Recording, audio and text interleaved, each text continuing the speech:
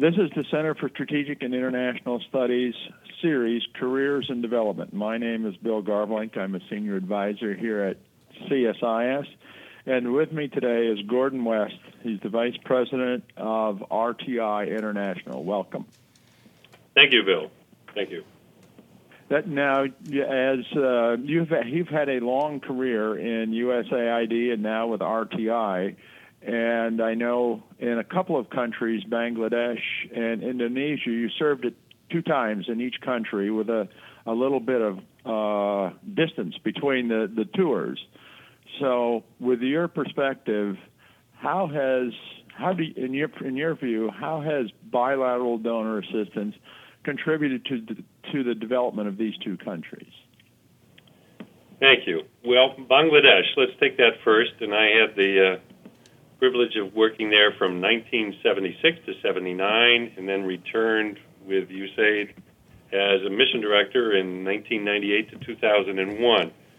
So that was a period of about 25 years, and very interesting. In 1976, when I arrived, Bangladesh had gone through some very traumatic times. Its independence, as it was formerly East Pakistan, its independence from Pakistan, floods, typhoons, major disasters, the assassination of its president.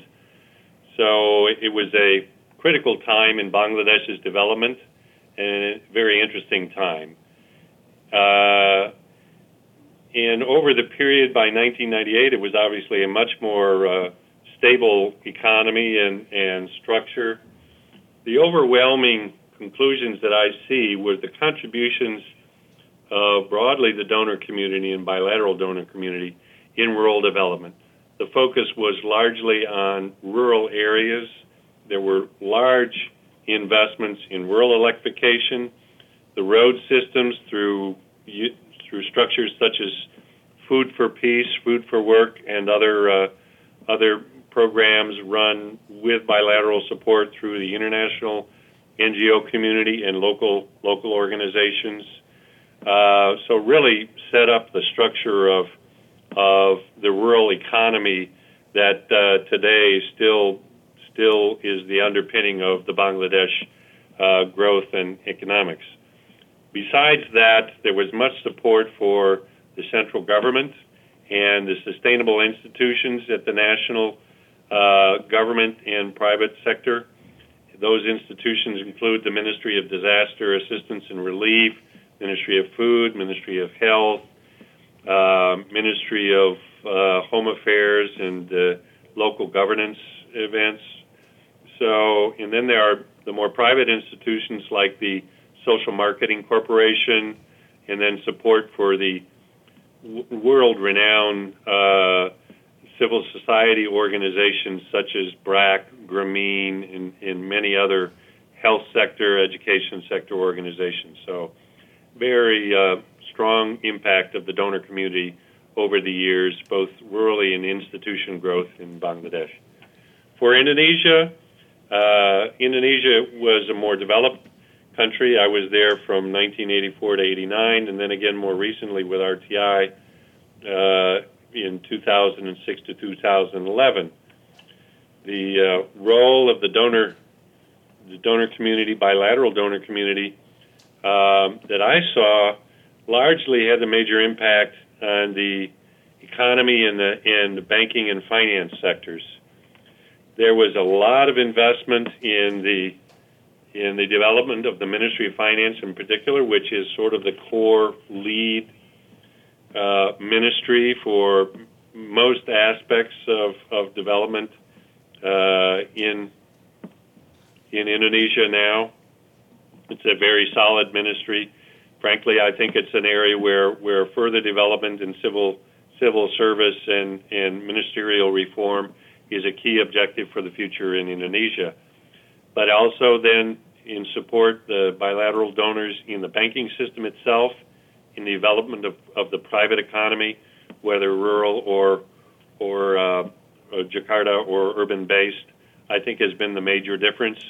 There was also substantial investment in the institutions of governance and politics that has allowed such a transition from 1998 to 2000 to currently in the plurality and the growth of democracy in Indonesia.